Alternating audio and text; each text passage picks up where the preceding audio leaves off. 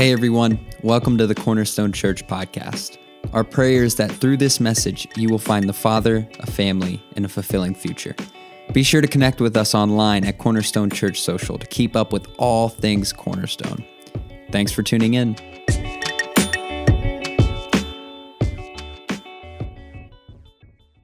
Today, Cornerstone, how are we feeling? We're feeling good? Good.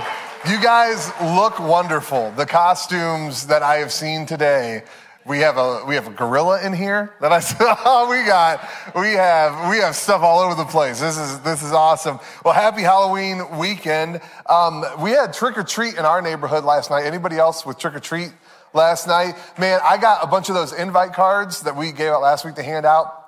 This was the busiest trick-or-treat we've had in our neighborhood, and I don't even know how long since we've moved into the neighborhood. It was crazy. I ran out of invite cards. Did anybody hand those out last night? Anybody here from an invite card, or you got one, like whenever you were walking out? Okay, we had quite a few people in first, our 9 o'clock service who were here who got invite cards yesterday. I was jokingly saying, I'm like, I can tell you this much, those people were not here because of me handing out those invite cards. Because whenever people would come up, I'd grab some candy and I'd grab an invite card and I'd put it in. And a lot of times whenever I do that, people would see that there's a piece of paper, something that I was putting in there, and they'd kind of pull it out and look at it. No, what's this? And what I'm wearing at the moment that I'm doing all this, I have a Michael Myers mask on. I've got a fake butcher knife, and people are like, what's this? And like muffled through the mask, it's a thing from my church. I'm the lead pastor at Cornerstone. So they're like, oh, okay, come on, honey, let's go. Bring it away from the man, quickly. So if people are here, it was not because of me sending invites yesterday. But man, I love that about our church. I love that we canceled church last night, our Saturday service, so that we could be the church in our communities. I love the fact that we can celebrate and have fun during Halloween and spooky season because we truly believe here Jesus is Lord 24/7, 365, and that there isn't a day on the calendar that doesn't belong to him. We truly believe that we put our money where our mouth is, and I love that about our church. That's why we've been able to have this series that we've been doing, How to Survive a Horror Movie. We're getting ready to close this thing out today. We've done this series now the last 2 years and then this year. So depending on how long you've been with us, this is either part 5 or it's part 15 of the series that we've been in. But I'm excited to close this thing out. If you've missed any of the weeks of this series, any of part 1 through 4, I would encourage you, man, go online, check them out on our archive. We've been looking at a lot of common horror movie cliches, seeing how they apply and how they play out in our own lives. We've talked about keeping our eyes on the killer to not be distracted to our own weaknesses and sins. Week 2, we talked about running out of the house, not up the stairs, that if we want to walk towards a fulfilling future in life, we need to actually walk the way of that fulfilling future. We can't just wish for it to happen. We've got to actually walk that out. Part 3, we talked about stop the recording, that so oftentimes in horror movies, the cameraman ends up dying because they're so focused on this narrow little video screen and they're ignoring everything else happening around them. We talked about the importance of being present in our lives, how we can't be so caught up on the past or on the future that we miss what God is doing in the here and now. And then last week, we talked about check your cell signal, right? That so often in these horror movies, characters die because they have no signal on their phone. And we last week checked our signal, how it comes to our prayer life and what we ask God for. So that's where we've been so far. And now today, as we close this thing out, which actually real quick, I just want to see, since we have done this for 3 years now, who was with us whenever we did the very first How to Survive a Horror Movie series? Okay, then you joined in. What about people who joined in with How to Still Survive a Horror Movie the second year? Okay, and then how about this one? This is your first one that you've been a part of. Okay, man, that's odd. That's cool. We got a nice little cross section. So what I'm seeing are like the different degrees. As we've been studying How to Survive a Horror Movie, we've got people with their bachelor's degree, people with their master's, and people with their doctorate in surviving horror movies. That's great to see.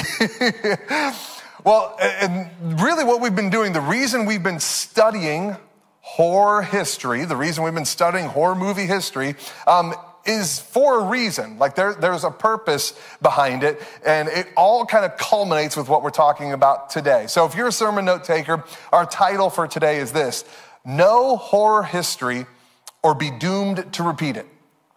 Maybe you've heard a phrase like this before: know your history or be doomed to repeat it, right? Know horror history or be doomed to repeat it. This is why we've been studying horror movies. It's why we've been looking at all these horror movie cliches, because if we do not know horror movie moments and what they look like and how they affect us and what happens whenever we go through them, if we don't know about them, we're doomed to repeat them. We're doomed to fall into the same cycles over and over again.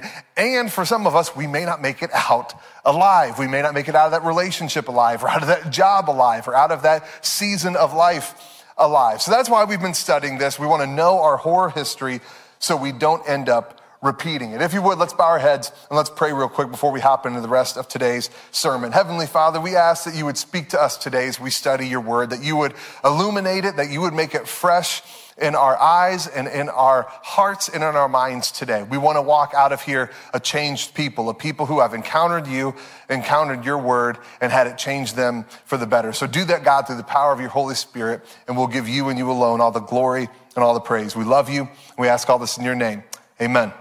Amen. All right, so I want us to start. We're going to be reading from the book of Ecclesiastes. This is not a common book that we usually hit on a lot from Scripture, but it's a perfect place for us to start as we look at chapter 1. I just want to look at two quick verses from Ecclesiastes, verse 9 and verse 10 of chapter 1. This is what it says: history merely repeats itself. It has all been done before. Nothing under the sun is truly new. Sometimes people will say, here is something new, but actually it is old. Nothing is ever truly new. History repeats itself. History repeats itself. This situation, it can either be scary or it can be comforting. With what we're talking about today, the fact that history repeats itself, I actually think is a comforting notion as we dive into our subject matter for today. And I'm going to tease out an idea, and I want you to follow me along with it because each idea builds on the next, okay? So I think about this today, that our history repeats itself, that there's nothing new under the sun. And I think about that in relation to the fact that a lot of us in here today are in the midst of a scary situation. A lot of us in here today are in the midst of a horror movie moment. You have something in your life that is scary. It's terrifying. It's a health issue. It's something at work. It's something in a relationship. It's something at school. You have something in your life. It's something with your finances that is just draining you, and it's stressing you out, and it's terrifying, and it's scary. And so I think about that, and I think about the fact that nothing under the sun is new, that history merely repeats itself. And this is what I want to tell you today. This encouraged me, and I hope it encourages you. Your situation may be scary, but it's a sequel. Your situation may be scary, but it's a sequel. It's happened before. It's not new. It's not unique. What you're dealing with is not the first time anyone in the history of ever has ever dealt with this thing. That struggle in that relationship, that problem with your finances, people have been there before. This is not the first movie. This is a sequel. Your situation may be scary, but it's a sequel. Now let's build on this idea. Not only that, if it's a sequel, that means someone has survived, right? Like in sequels, that's the whole point. Someone lives on into the next movie. Like characters live on to the next movie. So your situation, yes, it may be scary, but guess what? It's a sequel. It's not the first time anyone's ever dealt with this. And that means if it's a sequel, someone has survived. And what that means is that if someone has survived, you can survive. You can make it through. You can get to the other side of whatever you're dealing with your faith and your hope and your confidence still intact. If someone has survived, you can survive. Basically what that means is, metaphorically speaking, death does not have to be your destiny. You can make it out of the horror movie moment that you find yourselves in right now. The Scream franchise, the Scream horror movie franchise, one of the reasons those movies are so great, one of the reasons they were so groundbreaking, one of the reasons they're still beloved so much to this day, the original trilogy, Scream 1, 2, and 3, one of the main reasons is because they're very meta. Has anyone ever heard this term before, meta? Basically what it means is that these movies are very self-aware. Like they're self-referential. The Scream movies are actually lampooning and making fun of horror movies. They're actually pointing out like the cliches and how funny some of this stuff is that happens in horror movies. That's why people love them so much. And actually the whole series that we've been doing, not just this year, but the one we did last year and the one that we did the year before, are based off of the Scream movies. In particular, there's a character, Randy Meeks, and in these Scream movies, he is a horror film aficionado. This guy is a fanatic. He loves scary movies. He knows everything about them. He works at Blockbuster. He watches these things all the time. And so when in his neighborhood, some killings start happening, people start dying, he's able to instantly identify what's going on. He's like, oh, I've seen this before. I've seen this a lot before. I've seen this in a lot of the movies that I'm watching before. I know what's going on here. I'm aware of horror movie history. I know what's going on. I'm seeing what's happening here. He is aware because he knows history. And because he knows history, he knows, okay, people survive these movies, and so we can survive what we're going through too. What we're seeing play out in our town is exactly what I see happen in all these movies. And if people can make it out of these movies, we can make it out too.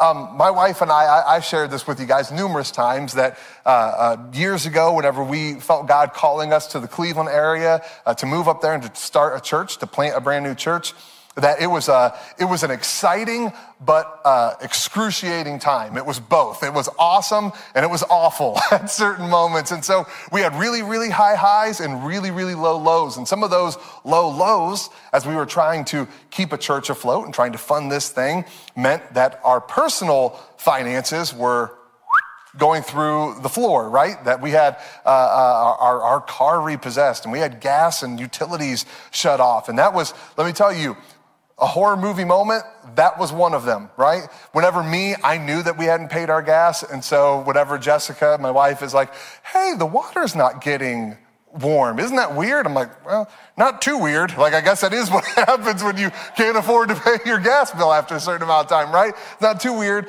But that was a scary, scary moment. But let me tell you this, even in the midst of that terrifying, scary moment, we did have hope, and we were able to stay encouraged because we knew we weren't the first people in the history of ever to endure financial hardship.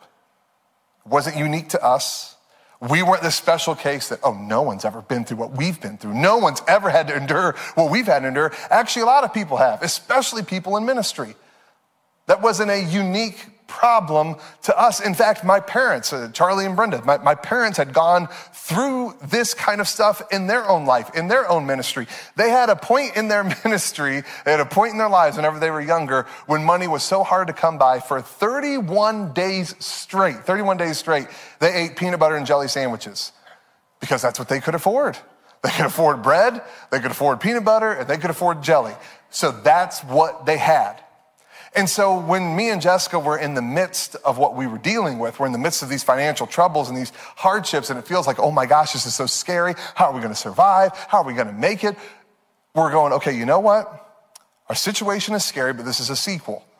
We're not the first. Other people have gone through this before. And if it's a sequel, that means someone survived. And if someone survived, we can survive. If someone else has made it, we can make it. If someone else can endure, we can endure. We can make it through too. So if that is you, and today you're in a horror movie moment, I want to tell you, keep encouraged.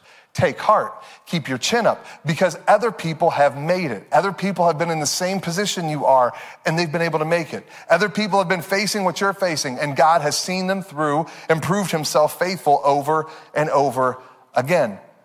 God's provided for them, and he will do it for you. You are not an outlier. It's like the sermon we talked about a month or so ago. You're special, but you're not that special. You're unique, but you're not that unique. Like your issues, yeah, they're individual and they're unique, but they're not that individual and unique. Like God has seen people through before, and he will do it for you as well. He'll do it again. I want you to repeat this after me. If they survived, I can survive. One more time. Let's say it like we really mean it. If they survived, I can survive. I feel like we need to remind ourselves of this because we forget this so often. We feel like it's not true, that like, no, they can survive and God can do things for them. No, if there are survivors, you can be one too. If there are people who can make it through horror movie moments, you can be one of those people too. In fact, that's why we've been studying horror movie history. That's why we've been studying horror movie cliches, is so we can look at these and see, okay, what are the hallmarks of survivors? What are the things that we try to avoid in our life? What are the things that we try to embrace in our life? What are mistakes that we can avoid? Again, we've got to know our history. We've got to know our history. Because here, this is what I'll tell you. The only thing wiser, and this is, let me tell you, if you're young, if you're what would be, which I wish I could classify myself in this age group still, but if you're what everybody would consider young, you need to listen up because this is true for you. The only thing wiser than learning from your mistakes is learning from someone else's mistakes first. It's the only thing that's wiser. I'm telling you, even if you're like, well, I'll learn from my mistakes. Good on you, but be smart the first time. You don't have to make the mistake. The only thing wiser than learning from your mistake is learning from someone else's mistake first. Study history, know what's going on, know what issues there are and how to avoid them. In these Scream movies, that's how Randy Meeks, this character, helps the main character, Sidney Prescott. He's able to help her survive. He's able to help her make it through all these terrifying encounters with Ghostface, the killer of the Scream movies. He's able to help her in all of these situations precisely because he is aware of all of the mistakes that people make in horror movies. He watches all these horror movies and he sees, okay, this was a dumb mistake. This was a stupid mistake. And so he's telling them, hey, be aware of this, be aware of that. We need to look out for this. We need to make sure that we make everybody a suspect because that's what a problem is in horror movies. People neglect certain guys and of course that's the killer then. Like he's pointing all these things out because he knows his history. He knows the issues that you need to be aware of, the mistakes that you need to learn from. The only thing wiser than learning from your mistake is learning from someone else's first. I want us to turn now, if you have your Bible, if not, don't worry, we'll have the words on the screen, but I want us to turn to the book of Genesis. We're going to look at 2 chapters from the book of Genesis that hit on this exact idea, this idea of learning from your history so you don't have to repeat the same mistakes. We're going to be looking at Genesis chapter 12 first, and what we're going to be seeing are 2 specific men, Abraham and Isaac. Now, you're going to hear me refer to him as Abram. God has a habit of changing people's names, and so he hasn't changed Abram's name to Abraham yet, so that's why you'll hear me referring to him as Abram. But Abraham and Isaac. Abraham is Isaac's father. Now, Abraham, he's an incredible person. He's the father of the Jewish faith, which makes him consequently one of the fathers of the Christian faith. An amazing man, one of the first people that God called out. He called Abraham out, told him, hey, I'm going to make a new nation out of you, a nation that will be a blessing to the entire earth out of your faithfulness if you just follow me. You just trust in me. Place your hope and your confidence in me. And Abraham does that. Abraham decides to follow God, and so he leaves the only land he's ever known. He sets up an altar, dedicates it to God, and he leaves. And that's where we get ready to pick up. As he's leaving, and he's following God into this land of Canaan, a famine hits, a big famine. And famine in these days, I mean, you're dead. Like, there's no surplus of food. There's no government assistance to help you out. You're done for if a famine hits the land. And so Abraham faces this, sees this famine, and that's where we're picking up in verse 10 of chapter 12. At that time, a severe famine struck the land of Canaan, forcing Abram to go down to Egypt, where he lived as a foreigner. As he was approaching the border of Egypt, Abram said to his wife Sarah, look, you are a very beautiful woman. When the Egyptians see you, they will say, this is his wife. Let's kill him, then we can have her. Is this the greatest compliment a man has ever given a woman on her looks, right? Like, men, write that one down. Like, look, sweetheart, I would take you to Outback tonight, but I'm afraid the men will see you, and because you're so beautiful, they'll take me out, right? Right? You can just picture Sarah be like, oh, stop, right? Verse 13, he says, so please tell them you are my sister. Then they will spare my life and treat me well because of their interest in you.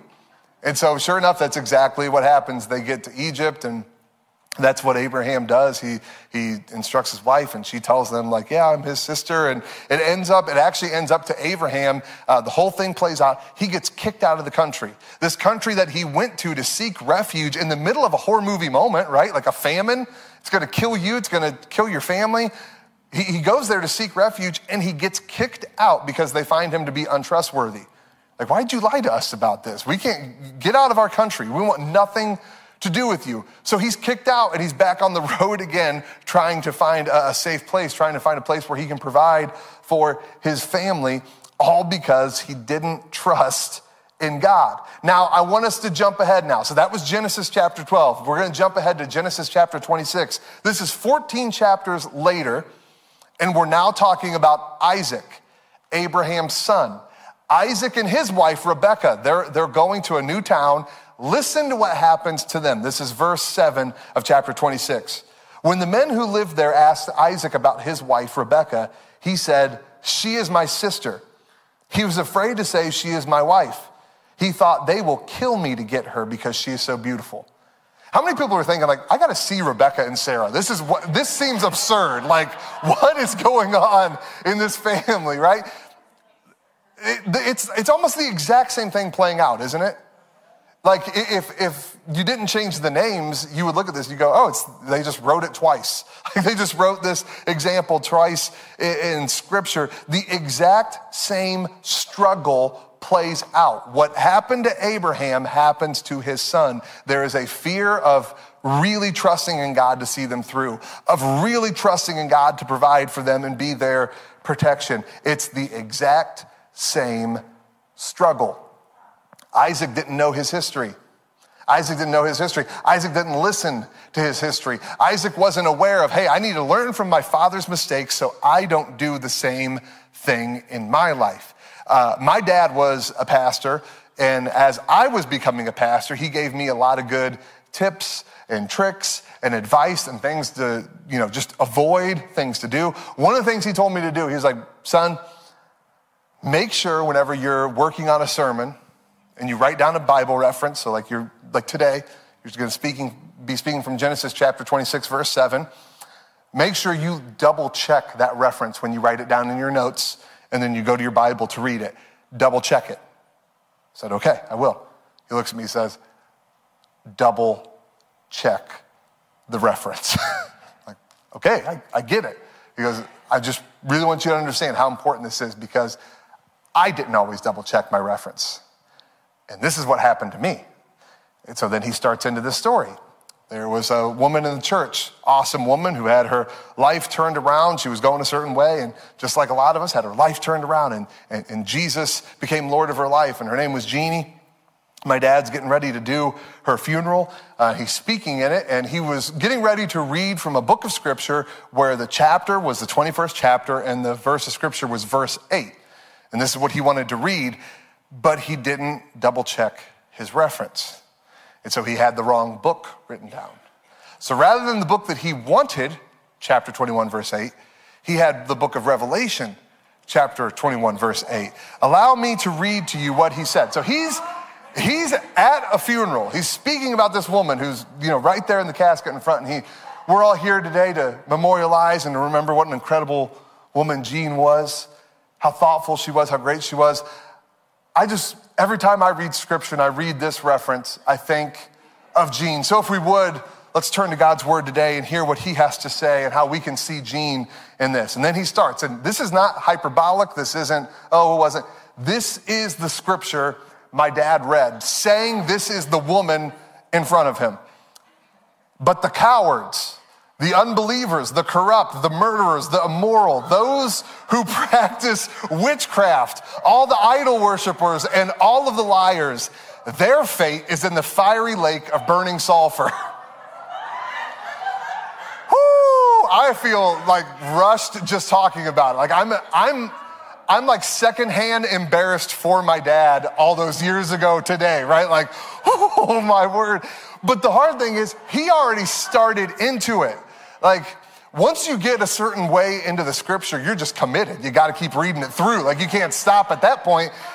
So he reads the whole thing through, and he said as he was reading it, he was thinking in his head, how am I going to morph this? Like, how am I going to make this work so it doesn't look like I just, my apologies, let me find the right, like, he's like, what am I going to do? So he says he finished reading it. The whole room is just dead silent. And after he gets done, he's looking at it. He just kind of says, and so aren't we just thankful that what we just read doesn't describe Jean at all? That is not the woman that she was.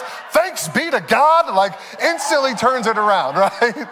People are like, amen, Charlie. People coming up afterwards. The way you used that verse, that was just so powerful. He's like, nah, Lord, the hand of the Lord was on me during the sermon. Like, oh my gosh. So he told me that story, petrified me. So guess what I always do? Double check my references. There is never a time that I'm not double or triple checking, okay, what scripture am I reading again? Like, I will not start reading until I am positive that I'm where I'm supposed to be, right? And the whole reason is because I've understood, because of what my parents have taught me, that the only thing wiser than learning from my mistake is learning from someone else's first. I don't want to experience that. I want to be aware of history, be aware of what's an easy problem to fall into, and avoid it at all costs, right? I want to avoid the horror movie moments in my life, and I know you do too. And if you want to, you've got to know history. You've got to know problems and patterns. You've got to be aware of these things and learn from other people's mistakes so you don't fall into them too. And I think about that as we read from Isaac and how he fell into the same exact struggle as his dad. Like, word for word, the same exact thing. All these years later, decades later, Isaac wasn't even born whenever Abraham lied to the Egyptians about Sarah being his wife. He wasn't even born yet, and here we are all these years later, and he's lying about Rebekah being his wife. And at first, whenever I read this in Scripture, my thought is, man, Isaac didn't learn. Isaac didn't learn. Like, this is a struggle in his family to not trust God for protection, and to just be honest and know that God will see you through. This must be a problem in their family. But then I started to think on it more and more, and I'm going, okay, well, Isaac, either he didn't learn or he wasn't told. Maybe he was never told about what his dad did.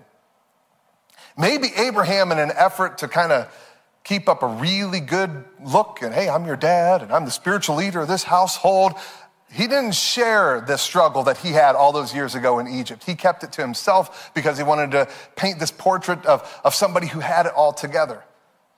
And so the more and more I think about it, the more and more I think, you know what? Maybe Isaac just wasn't told what happened. Maybe he wasn't told about this struggle. Maybe he wasn't told about this issue that Abraham had in his faith in God. And so as I say that, I say this to you today, I want you to know, if you want to be a helpful person, if you want to be a person who influences the people around you in the best possible way you can, for the love of God, be vulnerable, be humble, share your struggle. Especially if you're a parent, you have got to share your struggle with your kids. I'm not telling you to go into vivid detail or anything like that, but I am telling you, share your struggle with your kids. Let them know about, hey, I want to be open and honest with you. This is where I was when I was your age. These are the mistakes that I made, thinking that I would find fulfillment or happiness or joy out of these, and it led to none of those things. It led to horror movie moments. It led to moments that I wish I could get back because they left scars on my life. And I don't want you to fall down the same path. I don't want that to happen to you, because if I could go back with what I know now, I would have done things differently. Share your struggle with your kids. I cannot even tell you how many people I've talked to, Pastor Donnie's talked to, Pastor Brenda has talked to, people who were talking to their kids, we're talking to their teenagers, and they're going through issues that we know their parents went through, but they think it's just them. They think it's just them. They think they don't know why they're this way. They don't know why they're struggling with this. And they're like, man, my parents never did anything like this. And I'm sitting there going, oh, interesting. Okay, I'm not going to say anything, but that's interesting because I know they have. They told me they have. But whenever we try to keep up this facade that we're perfect and hide our history, we hurt the people around us. We have got to be open. We've got to be able to share our struggles with people around us so they can learn from our mistakes, so they can learn from our history and where we have gone wrong and not done things the way that we should have done them necessarily. We've got to know our history. The only thing wise in learning from your mistake is learning from somebody else's. That's what I love about that character in the Scream movies, Randy Meeks. It's what he wants to do. He's like, I want to help people learn from others' mistakes before they fall into it themselves. I want to help other people survive the horror movie before they get taken out. He's all about helping and shedding a light on the issues that can take people down, shedding light on their problems. And that's what we need to start doing. Because this is what I can promise you. An unresolved problem in your past will lead to an unhealthy pattern in your future and in your present. If you have an unresolved problem in your past, you have something in your history that's unresolved or unknown and you're not actually dealing with it, don't be shocked when that unresolved problem starts to manifest as an unhealthy pattern in your life or in your kid's life. That's how it works. That's how it works. That's why we've got to know our history and deal with our history. That's exactly what happened with Abraham and Isaac. This unresolved problem in the past of truly trusting in God to see them through, to be the protector and their portion. Because of this issue that was unresolved, now Isaac is dealing with the exact same thing as his dad, the exact same pattern. We've got to be able to know what our problems are, so we can resolve them. Know what our unresolved problems are and fix them so we can not have the unhealthy patterns in our current life and in our future life. I was lucky enough to have a mom who understood personality traits and how they play out by birth order. Does anyone know like kind of how that stuff works, birth order? Have you ever heard any of that stuff? It's crazy how much that actually really does play out in your life. And so in my life, whenever I was a younger kid, I was messy. Like not normal messy, weird messy. Like I would open up candy and like take the wrapper and like throw it under a cabinet. Weird, like weird. There's a trash can right there and I'm like just weird stuff that you're like, what in the world? This is odd. Now for me, I was able to just play it off and think to myself, well, I'm just a kid. Like I'm a kid. Kids are messy.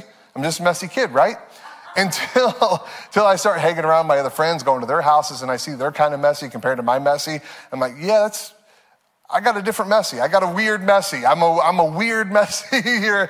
And so then my mom, she kind of explains it to me a little bit, and she's saying, well, you are the baby of the family, and typically just how things play out, babies of the family, it's kind of hard. You're all about, hey, let's have fun. Let's just have fun, let's have a good time, be carefree, do whatever you want to do. And so typically babies, it's not fun and carefree to put things back. It's not fun and carefree to be really organized and to, so you're gonna tend towards messy, maybe even a weird messy like you are. And so as soon as I realized that and I realized, oh, this isn't just like a kids are messy thing. This is like an actual problem that I have. Like this is an unresolved problem that if I don't fix it now, what's kind of funny and whenever I'm little is going to become annoying later on in life. And it's going to be a frustration later on in life. So I figured I got to address it. I've got to fix this. And let me tell you, I went so far the other way, I'm now annoying in the opposite direction. Where are my people who are a neat freak like me who, like my wife gets a cup, walks over, fills it up, takes a drink, sets it down. If she does not pick that cup up again within 30 seconds, it's in the dishwasher. Anybody else? Where are my people? Anybody else? That's me. That's me. I need help. Pray for your pastor because that's me. I'm that person now. I have completely like gone full circle and I'm the opposite now. But the whole reason I was able to not be messy anymore is because I became aware of the problem. I was just blissfully ignorant to it, just thinking, oh yeah, no, whatever, I'm just a messy kid. But the second I became aware, no, this is like a problem, and if you don't resolve this problem, it could lead to future problems. It could lead to future patterns that you won't be happy with. Then I was able to change it.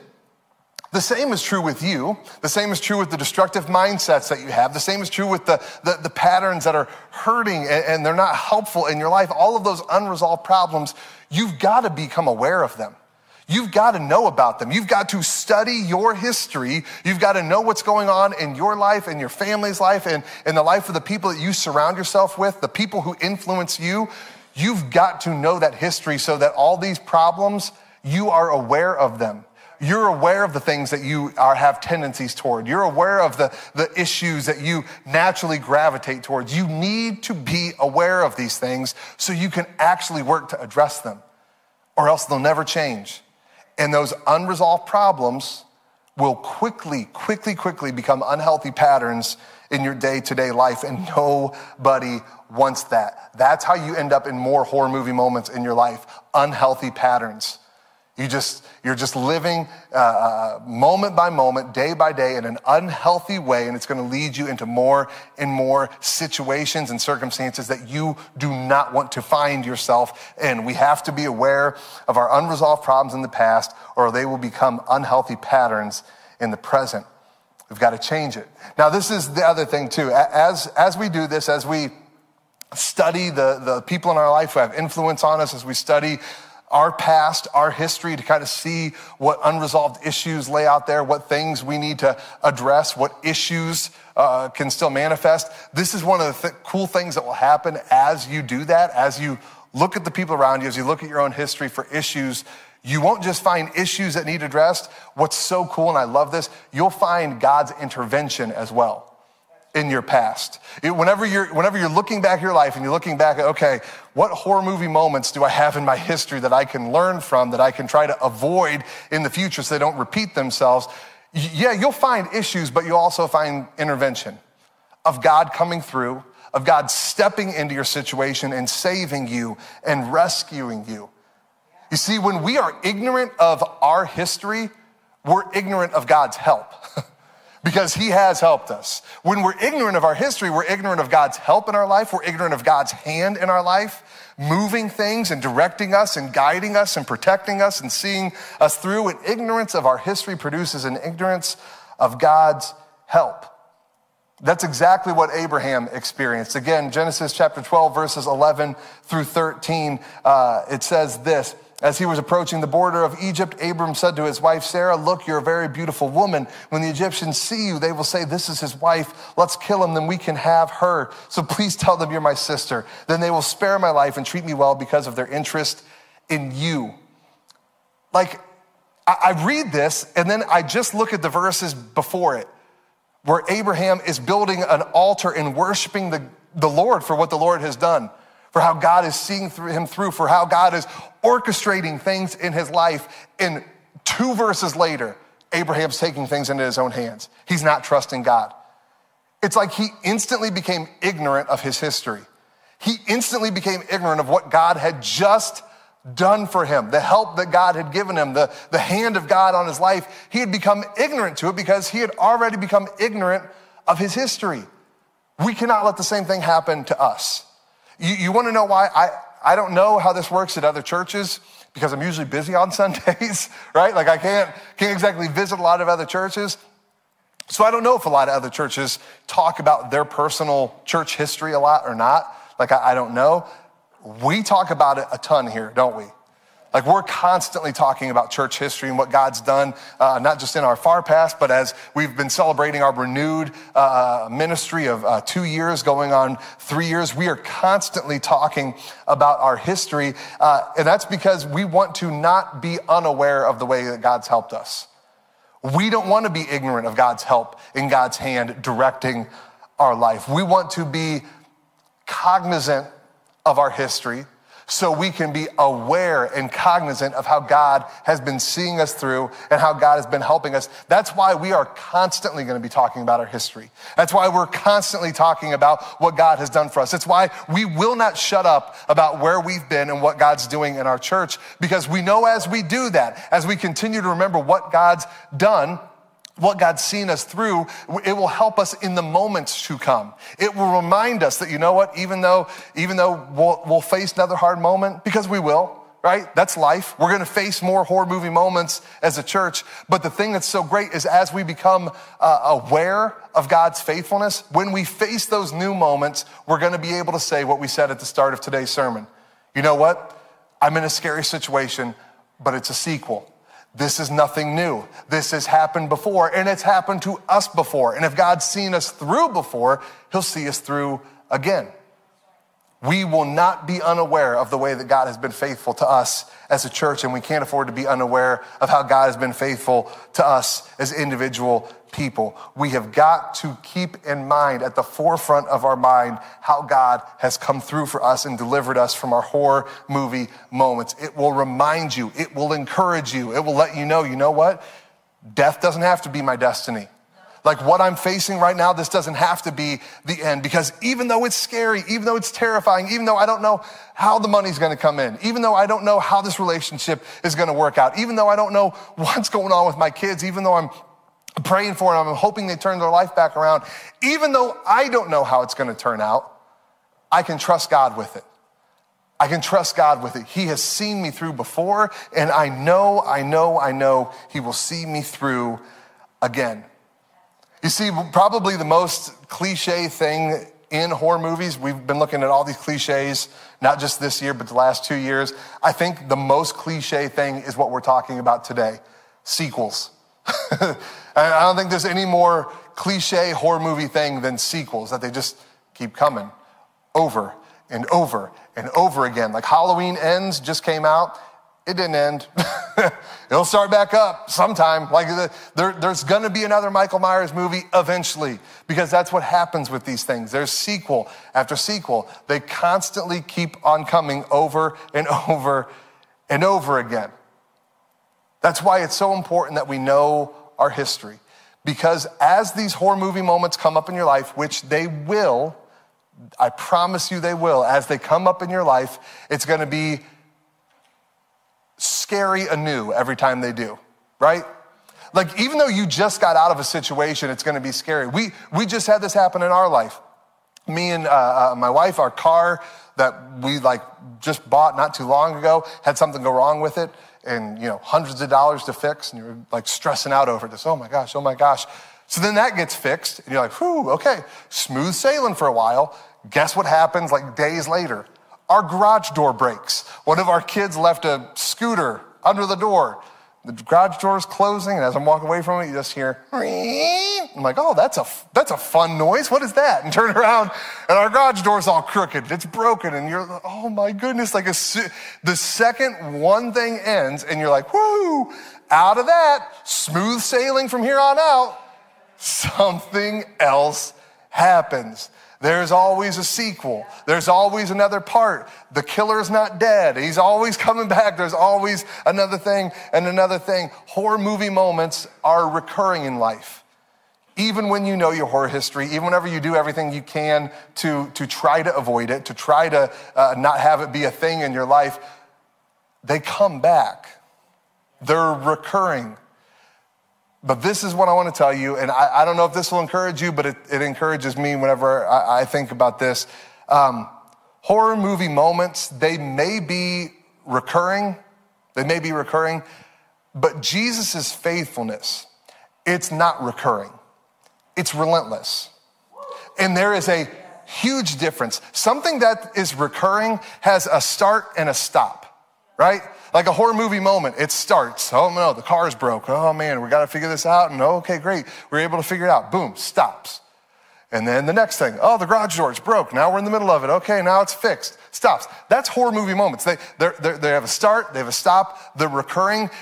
Jesus' faithfulness, the faithfulness of God is not recurring. It's relentless.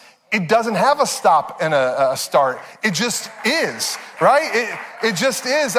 That's what Jesus says. He says, I am, right? That's what God says. I am. There is no start. There is no stop. He just is.